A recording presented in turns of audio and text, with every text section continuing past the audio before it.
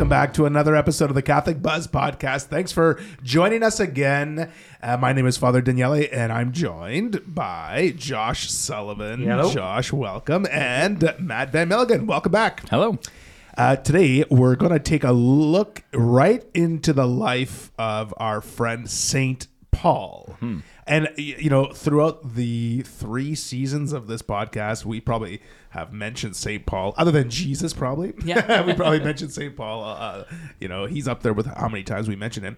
And St. Paul is the one person that has contributed significantly to our understanding of the faith. I mean, you look at the New Testament and St. Paul's letters. I think of the 27 books of the New Testament, I think there's 13 that belong to St. Paul. But officially, he has influence on other of the writings in the New Testament. And then at one time in our theological understanding, even the book of Hebrews was attributed to St. Paul. And now it's like, ooh, we don't think that's St. Paul. Anyways, so he's had influence on even the writings of the New Testament. And then when you look at the theology of the church and all these things, you know, the writings of St. Paul are just weaved into our Catholic faith and into our even into our Catholic experience, right? So a mega saint, someone who has shaped our Catholic faith. So we're going to take a look into his life today. And there's a feast day coming up for him too, sometime in June. June 29th Yes. is the feast day Of St. Peter and St. Paul. St. Peter and St. Paul, yes. And the conversion of St. Paul is January 25th. We celebrate his conversion. As a feast day. As a feast day. Cool. Yeah. You know what's cool is because just going back and just doing my little bit of research for this episode, the dedication of the reason why we have St. Peter and St. Paul as one feast day is because St. Peter kind of took on the role in the when they were talking about Gentiles and whatnot, of converting, whether Gentile could convert to Christianity, or whether they had to become Jewish first or whatever. Basically, St. Paul said, I'll take the Gentiles, you take the Jews. And that was kind of the agreements that they kind of had. And so like St. Peter was the first pope and in charge of the church and everything else, but he kind of formed the Christian faction out of the Jews, the Jewish people. And then St. Paul was the one that went out to the outskirts and kind of grabbed everybody else until eventually I think the church understood, accepted, and changed. And then the church was for everybody, not just the Jewish people, you know? Yeah. So it's kind of cool. So you had not I'm not going to say 2 popes, but two leaders. Yeah. And that's why St. Paul and St. Peter are held in such high. I mean, St. Paul is held up there with St. Peter kind of in a similar light. Yeah. And it is really, really interesting that's the way that the division fell. Because if you take kind of St. Paul's origins, that in terms of like resumes, like Peter was a fisherman and like spent 3 years with Jesus. Like that's, for sure. Yeah, that's a credential. You can check that one off. Yeah. But in terms of kind of study, theology, like that, like St. Paul, that, you know, as a candidate for like to use the scriptures to show Jesus' thing. That exactly. Would be St. He was Paul. like, so he, the Book of Acts says, he studied under Gamaliel, who was a very, very high up rabbi within the Pharisaic tradition. We talked, this is weeks ago, about how scandalized people were about the way that Jesus taught. Like some of the formulations he used for his teaching, like you've heard it said, but I say to you, only rabbis with really, really high level of, you know, perceived authority could actually make those teachings. Gamaliel was one of these. So he was a heavy hitter in like the you know, the Jewish theology. So like in terms of preparation, academic, like credential, like or even authority for Paul to sit at his feet to be a disciple, like that he's like, it would seem that if you're just looking at the you know, what he's bringing, resume, what he's bringing to the table, then it's like it would seem just like in a worldly sense that, you know, St. Paul should be the one to go to the Jews, but it's and you one of the things I love about St. Paul is that like he has this on both sides. That is like in terms of his Greek formation, he's like you can see from his letters that he understands references and challenges Greek philosophy all the time. That is like he has these academic creds. But then you also have the attitude that is like, what was once to my gain, I now consider loss for the sake of Christ. That it's like he's not holding these things up. He's not saying, oh, I'm more qualified to do this than of honor. Anybody else. That it's like he's just like I'm preaching Christ and him crucified. That's that's my goal. That's it. That it's like, so it's really interesting that, from a worldly perspective, it seems more appropriate that St. Paul should be the one to go to the Hebrews and the whatever. But like this recognition, even in the apostles, is like, no, this isn't about hierarchy. This isn't about status. This isn't about whatever. This is just like, this is our mission. This is what we're doing. Yeah. Listening to so Paul now was originally, his name was Saul. Yeah. And he was from a Jewish family. He was a Pharisee, correct? Yeah. And he, as in his daily life, was a tent maker. That was his now he was a Roman citizen too, right? Which kind of gave him a little bit more authority, I'm going to say, over than some other people necessarily. Maybe maybe that's one of the reasons why he was used in the Gentile eyes. Giving some latitude. Yeah, with the Gentile population versus, and let's say a Nazarene or you know what I mean. So interesting. And what we know about Saul before he was Paul was that he was really participating in the persecution of Christians. He says so a lot in his letters, and so he talks about how he persecuted Christians. And then it seems like when he was a younger man, he really went after them. Now, and if he was a Pharisee, it kind of makes sense because the Pharisees were holding up. We've talked about this before. Yeah. Pharisees were holding up the rules, like they were really into trying to bring the cloud of God back into the temple. So at one time, just in the Maccabee area, whatever else, the Holy of Holies, as we know, the Ark of the Covenant, the big cloud came down, the Ark of the Covenant, everything else, and used to reside in the Holy of Holies. Yeah. That just got up and left one day. And so the the Pharisees were really about doing everything in their power to bringing it back. Yeah. And so if we just keep following all the laws that God gave us, and so instead of just following, like, if you weren't supposed to eat with unclean hands, then it's like, okay, we're going to wash our hands at this time, at this time, at this time. So we never cross that line of eating with unwashed hands or whatever, like they take all the rules that God gave you, and then they, give you 10 other rules on top of that to make sure you don't ever get close to crossing that line. If that's the case, what they see about Jesus doing is like, whoa, this, like, we're trying to get God back here, and this prophet, this guy who's got the ear of all these Jewish people, is kind of going totally against that, And right in the scriptures, we see an account of Saul persecuting. Yeah. Right, it's in Acts chapter 7. The stoning of Stephen. Yeah. He was present at that. He was present there, and I think it says, like, they became enraged, and they throw the cloaks at. They dragged Stephen out of the city, began to stone him, and the witnesses laid their coats at the feet of a young man named Saul. Mm-hmm. Yeah. So Saul, we know, was present there. Even at the time of his conversion, he's on his way to Damascus to bring back followers of the new way, Christians, in chains. That it's like he's actively persecuting the church when we encounter him in the scriptures. Yeah, and so that was sort of what we knew about Saul. Yeah, before. So he's a Roman citizen who was a Pharisee, studied under one of the top rabbis in the Pharisaic order, and then tent maker. He wasn't like, I always pictured Saul to be from some rich family stuff, but that wasn't the case, because he did work. He just didn't work as often as necessarily like a fisherman every day kind of thing, need to bring fish in. So he built tents, he made tents, and kind of took on that tradition, and then learned a lot. Like, he had a lot of time for education. Yeah, he studied. Yeah, exactly. Okay, so then we have this. That was sort of the background that we know about Saul. Then we know from the Acts of the Apostles is this conversion experience of St. Paul. Mm-hmm. And so let's take a look at that.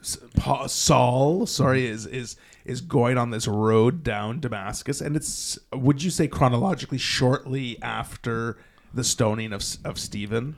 I would think so. Yeah. It wasn't. It wasn't before. No, but shortly after. Yeah, maybe. Like, so around, like, that had happened, and then maybe Jesus had enough, and it comes to Saul on the road to Damascus, and there's this bright light that comes from the sky, and this voice, right? Saul, Saul, why are you persecuting me? Right. And Saul asks, who are you, Lord? And he says, I am Jesus, the one you're persecuting. Which for me, when you read this, it's always amazing. It's not, Jesus wasn't like, you're persecuting my followers. Yeah. Like, you're persecuting me. Because like what you're doing to them, what you're doing to me. What you do to the least of my brothers, you're doing to me. Exactly. Yeah. And like, imagine Saul's reaction to hearing this voice. Anyways, through this encounter is blinded. Yeah. Right? And is blinded, and I believe it was for 3 days that his vision was. He had to go do something. Yeah, he was given instructions to go to the house of Ananias. Yes, yeah. and that's how you get fixed. And Ananias. Yeah. Like, it's kind of like, if we're watching a TV show, it's like he hears this mission from the Holy Spirit, from the Lord to go and talk with Saul. Now, of course, the early Christians, word had spread about Saul that this was not a dude you wanted to be around. Yeah. Well, this was a death sentence. Going to talk to Saul was a death sentence. Right. He's going to stone you. He's going to lock you up in chains. He's going to bring you back to the temple. Yeah. And persecute you to the highest extent of the law. That's right. And Ananias, like, even said, it's like, what? Yeah. He's like, what? You're going to send me to this guy, Saul? I've heard of him. Yeah. And he goes. And then the scene there is Ananias goes, he kind of puts his hand on Saul. After. And then, I've been sent to you by the Lord Jesus. Yeah. And then there's a scene where, like, he describes it as scales coming off his eyes, falling off his eyes. Yeah. And he's made new. Like, he's, yes, he is baptized there. But it's like he's made new. He now sees with the eyes of faith. Mm-hmm. He's given, it's like a rebirth. Yeah. We've talked about before, how do you explain living in the Holy Spirit? How do you explain living with the gifts of the Spirit and how God can speak to you?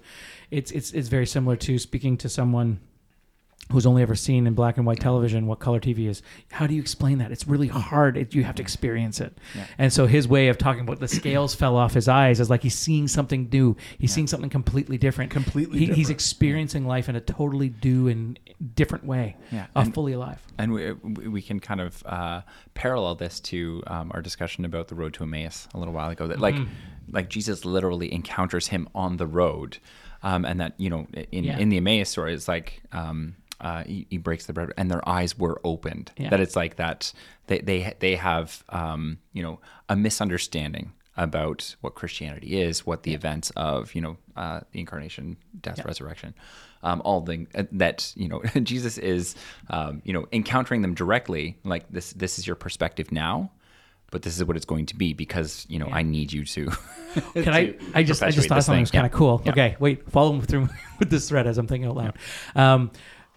His followers were already followers of Jesus, so think of them as Christians.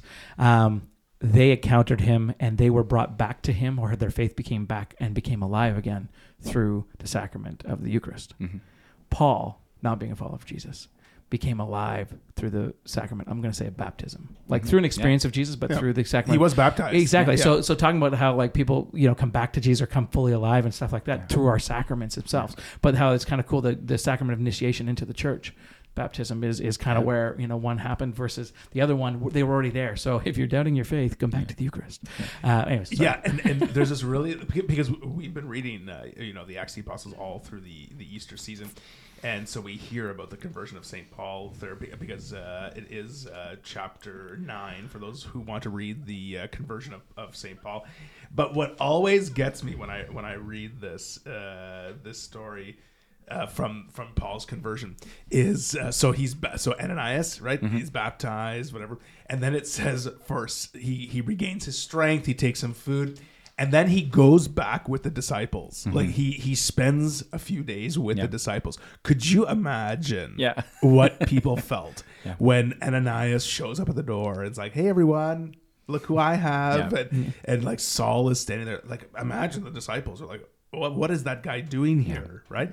And so it was amazing because this experience had changed Paul or Saul, but it also changed everyone else because they were now looking at someone different, someone that they didn't want to be around, they embraced him. Yeah. Right. And that's also goes along with the sort of the mission of the church, right? That they were out there to seek the lost, and they welcomed Paul. And like, there's no accounts of them being like, get out of here, or we don't want you around here, you know? Anyways, so then of course it's in Acts chapter 9, Saul was doing preaching, and he was, becoming more popular because of the words. Because, I mean, think about his experience. He's got a good story to tell, right? So you want to hear that. So people were really interested. Like, wow, this guy had a conversion. He went from persecuting Christians, and now he's a believer in Jesus Christ. Like, I want to hear what happened to him. And he's got this experience where Jesus himself had come and spoke to him. So he's telling people this. People are in awe, and we're coming to believe in Jesus themselves. So what happened? Now the tables were turned, because the Jews... At the time, it says in verse 23 of chapter 9 of the Acts of the Apostles, it says the Jews had plotted to kill him. Yeah. It's, but of course, Paul found out about this plot, but they were watching now him, the very one that was watching the other Christians. Yeah. Now the tables have turned on him. I find it interesting because you hear this conversion a lot of times. We talked about Scott Hahn recently, but like a lot of people who kind of come into the church, like look at the church to turn them against them, or like to prove that the church is this, that, or the other thing, end up being converted through their journey because they're open. Because again, I think their hearts are seriously seeking truth, and they find it in their journey to try to discredit certain things. But that's kind of cool. The cool thing about St. Paul, we don't actually know if he preached. And so all throughout, he talks about how we knew that lots of people gathered to listen, and but he talks about Corinthians. He says he's not an elegant speaker. He's not very good with words, and so a lot of historians, I was looking it up, they don't actually know how he converted so many souls, because they don't, he wasn't the kind of guy to stand on the street corner and preach it out loud a lot of times, but he wrote a lot, and everybody knew who he was. One of the things that they suggested was he's a tent maker, so it's not very noisy work. And so he probably was in the market trying to sell his tents, and he would just be sitting there, and it's the one that you could kind of you don't want to get blood on your face from the butcher. So you're if you're going to go talk to somebody, you're sitting there talking to Paul, who's just sitting there knitting, or stitching stuff up. And he's the guy that then all of a sudden crowds start, because he has an amazing story. He has an amazing conversion story. And so people are coming, and now he can sew while he is talking to you, and he can make these tents, and they're big attractions too. And by being a tent maker at the time too, he's also traveling around all over the place. He's covered a lot of territory. Exactly. He's making his wares. He's selling his wares, and he actually talks about how he doesn't have a lot of time. He doesn't have as much time to preach as he would like. And not preach. He doesn't have as much time to share as he would like, because he has to work. But that kind of goes to saying, again, he worked a lot, but. So how did he have this time to kind of go out? He didn't. He did it while he was working. He lived his life and shared the gospel, which is kind of cool. It is kind of cool. Yeah. So the letters of St. Paul that we have in the New Testament, there's 13 of them, right? There's Romans, there's 1st and 2nd Corinthians, there's Galatians, Ephesians. It's always the ones that whether the reader really knows what they're talking about or not when they get up for Mass, because they pronounce the word correctly. When it's always the letters that Paul wrote. Because is it Colossians? Is Galatians? Is it collusions? what Galatians? Galatians? It's always when you're sitting there okay, how do you pronounce this? Good luck. But it's amazing. It's amazing what Paul writes in his letters. If you attend Mass, you've heard the letters of Paul. It's what we usually read in our second reading during most parts of the year, letters from St. Paul. But if you've never read them, people should take time to go through the letters of Paul, because they're just such full of great spiritual fruit, right? And St. Paul is writing these letters for a purpose. He's addressing a specific people. And it's, when he writes to the Romans, for example, that's his background, right? And so he's writing about certain things that they're doing that aren't compatible with people who are Christian or who are following Jesus Christ. And then, we see this more friendly Paul when he's writing to his friend Timothy or whatever. You see kind of all these sides of him in his different letters. But the things that he addresses in the letters that he writes are very pertinent for today. I was going to say they're timeless. They're timeless. Yeah, really are. And so St. Paul is really trying to get people to really live fully the Christian life. And you can see in him, he's encouraging people, like, if you are a believer of Jesus Christ, then be one, like, live it, you know. And I think I sent Josh a meme a couple weeks ago about, like, you know, if St. Paul saw the situation today, we'd be getting a letter. Yeah. Oh, yeah. If he saw the situation in Canada today, he would be getting a letter. We'd be getting a letter. And it's so true, right? Because he was addressing specific things about how people were or were not living their Catholic faith. And there are some writings of St. Paul that are controversial in terms of today. People say, "Oh, St. Paul was, he was too bold. He didn't like women, or he didn't all these things."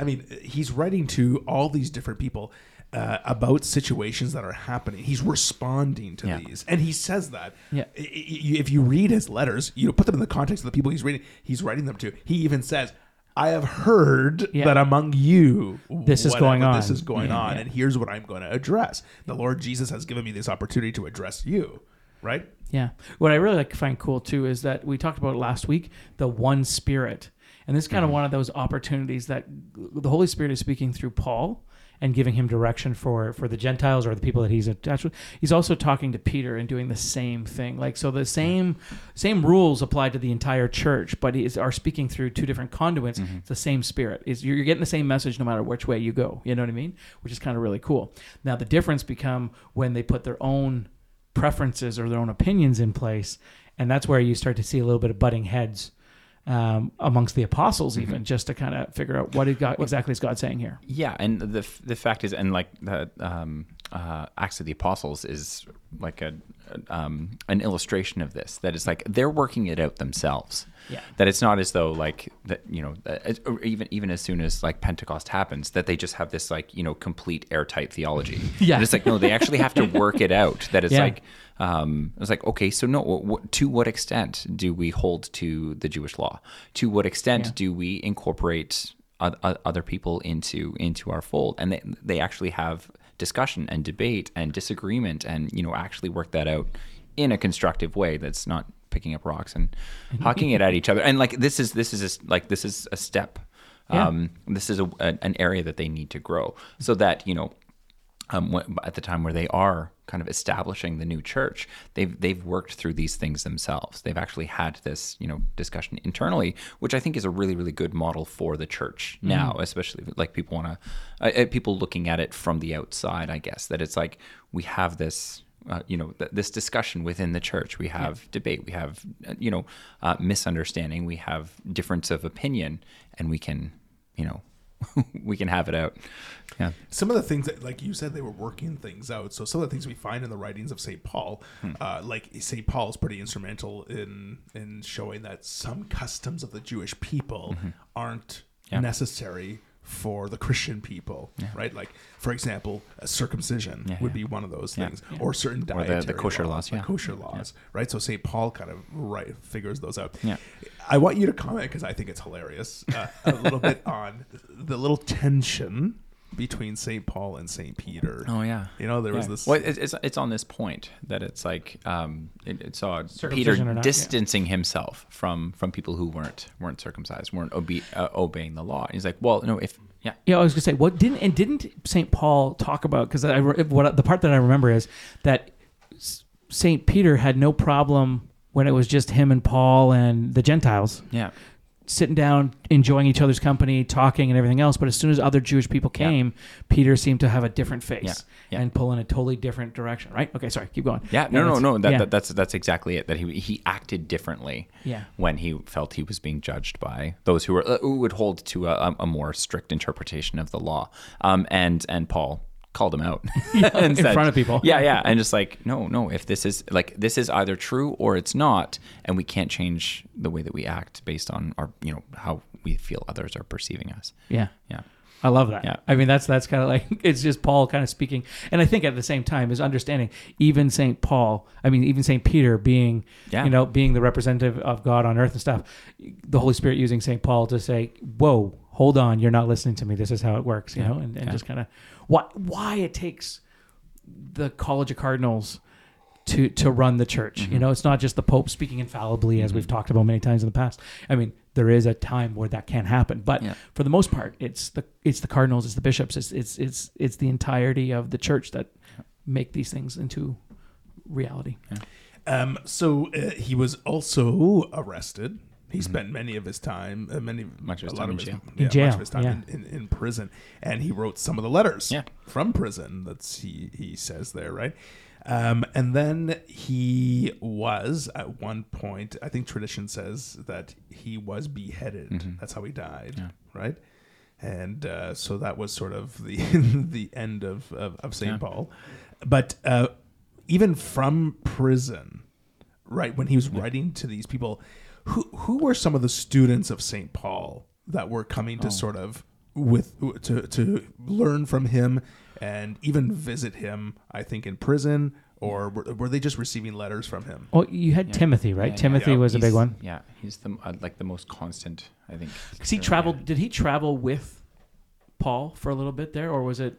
From my understanding, they traveled together for a little bit, and then they went their own. Like basically, okay, the student has become the master, not really, but more like you've grown enough. You can't learn anything from me. Now go. I need you to be another. You know. Yeah, I think so. But and even we can say something about how discipleship looked after Jesus. So again, in the Pharisaic tradition, you have this really structured like, I'm the rabbi. Yes. This is my student, and it's very hierarchical, and it's very that it's like when you have like even the brothers meeting in Jerusalem. Like there's no Peter's not flexing on anyone or like just like, oh, I'm the head here, like, or like I'm most important. That it's like it really is fraternal. Yeah. It's really so again, in terms of like followers, disciples, like it's actually understood differently in the apostolic age than it was even just for kind of Jesus and his disciples. Yeah.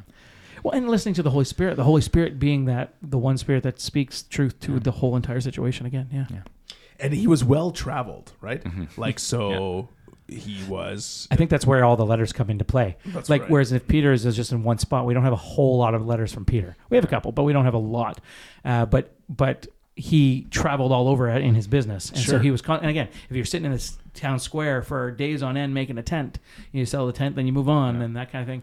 Then you're gonna know all the people in the area. Yeah. The other thing, though, that a lot of times we I think I don't know if it's tradition or if he says it in his letters. Sometimes is like a lot of times he is dictating the letter to a scribe, and a scribe is writing it. Yeah. But then every now and then he gets really excited saying, hey, look, I wrote this letter in my own hand.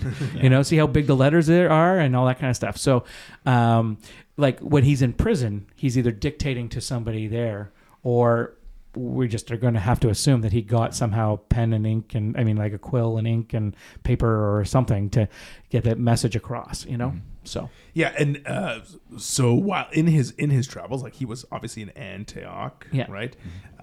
Corinth. I think he was, he went on a mission with Barnabas to Cyprus, right? He went throughout Asia Minor, and then he traveled through Europe. Like he went to Greece, Italy, Macedonia, all these places that he was going.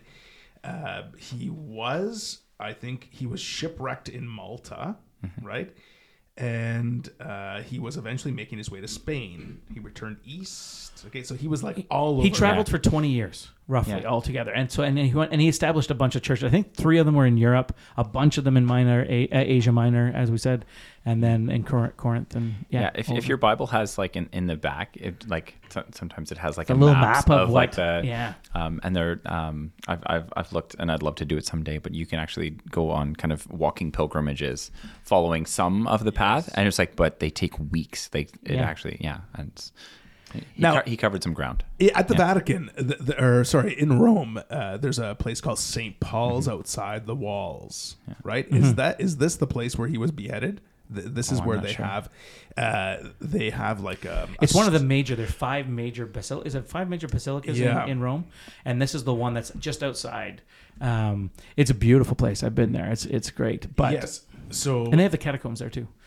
That's where it's said that he was executed. Okay, yeah. And if you go and visit, it's really a beautiful, beautiful place.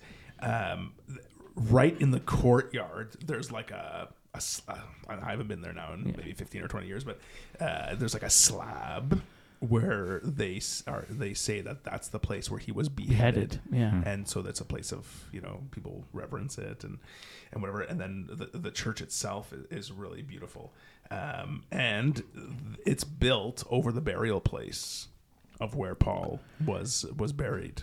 That's cool. What I remember about that place actually is because there's catacombs all around that area. But specifically when I was there, in our little group, we took a bunch of young adults and we got to say mass inside the catacombs over a tomb that was a tomb of a saint. Right. And so, but it would what it reminded me of, this is what the early church did at this time when they were being persecuted for being Christian and everything else. There's 10 of us, I think there's 13 of us. 13 of us in this one room catacomb, and there's a bunch of there's a bunch of graves, but there's one specifically that we could say mass on. And the priest that we were with at the time, Father Terry Sawchuk, he said mass over top of that, and that was a really cool for me. That was really cool, to be able to say mass kind of the way the old Christians did at this time. But yeah, do you know inside the Church of St. Paul's outside the walls, up above there are portraits of every pope. Oh yeah, and there's a legend that has it at this basilica, at this church. They're circular sort of images of the popes, and the legend is that when the space runs out to put popes there is when Christ returns. How many more meters? There weren't many left when I was there. But that's the legend that has it there. So, but if anyone is in Rome, it's a beautiful place to go. I'm sorry, I just gotta say, all of a sudden, we get to the last spot and everyone's like, "Ooh, okay," and then all of a sudden they build an addition. Yeah, exactly. It's not gonna. Exactly. Yeah. So, just a few closing things because we're running out of time. Here is Saint Paul is the patron saint of missionaries, evangelists, writers, journalists, authors, public workers, and of course, tent makers. Okay, so we already said that his feast day is on June 29th with St. Peter. The feast of his conversion is on January 25th. So there's so much to know about St. Paul. Obviously, we can't talk about it all in this episode. But I know personally that the writings of St. Paul have helped me in my spiritual life.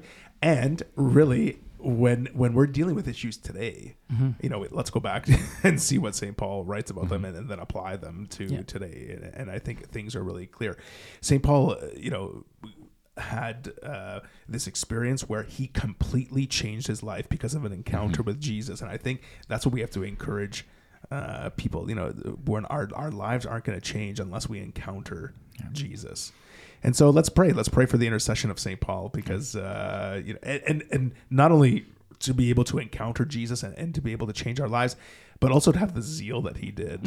Like he was just so in love with Jesus that he just went for it. Yeah. Even to being threatened, to being arrested, killed, flogged five different times. I think it was imprisoned. Imprisoned. And he didn't stop. He just kept preaching Jesus because he was fully convinced by his experience and through his heart and knowledge of Jesus that it was worth everything. He was all in. He was all in. So if anyone has any questions or comments or things to share about St. Paul, you can send us an email at askus@thecatholicbuzz.com or leave a comment on our social media. That's all the time we got today. So for Josh Sullivan and Matt Van Milligan, my name is Father Daniele. We'll see you next time on The Catholic Buzz.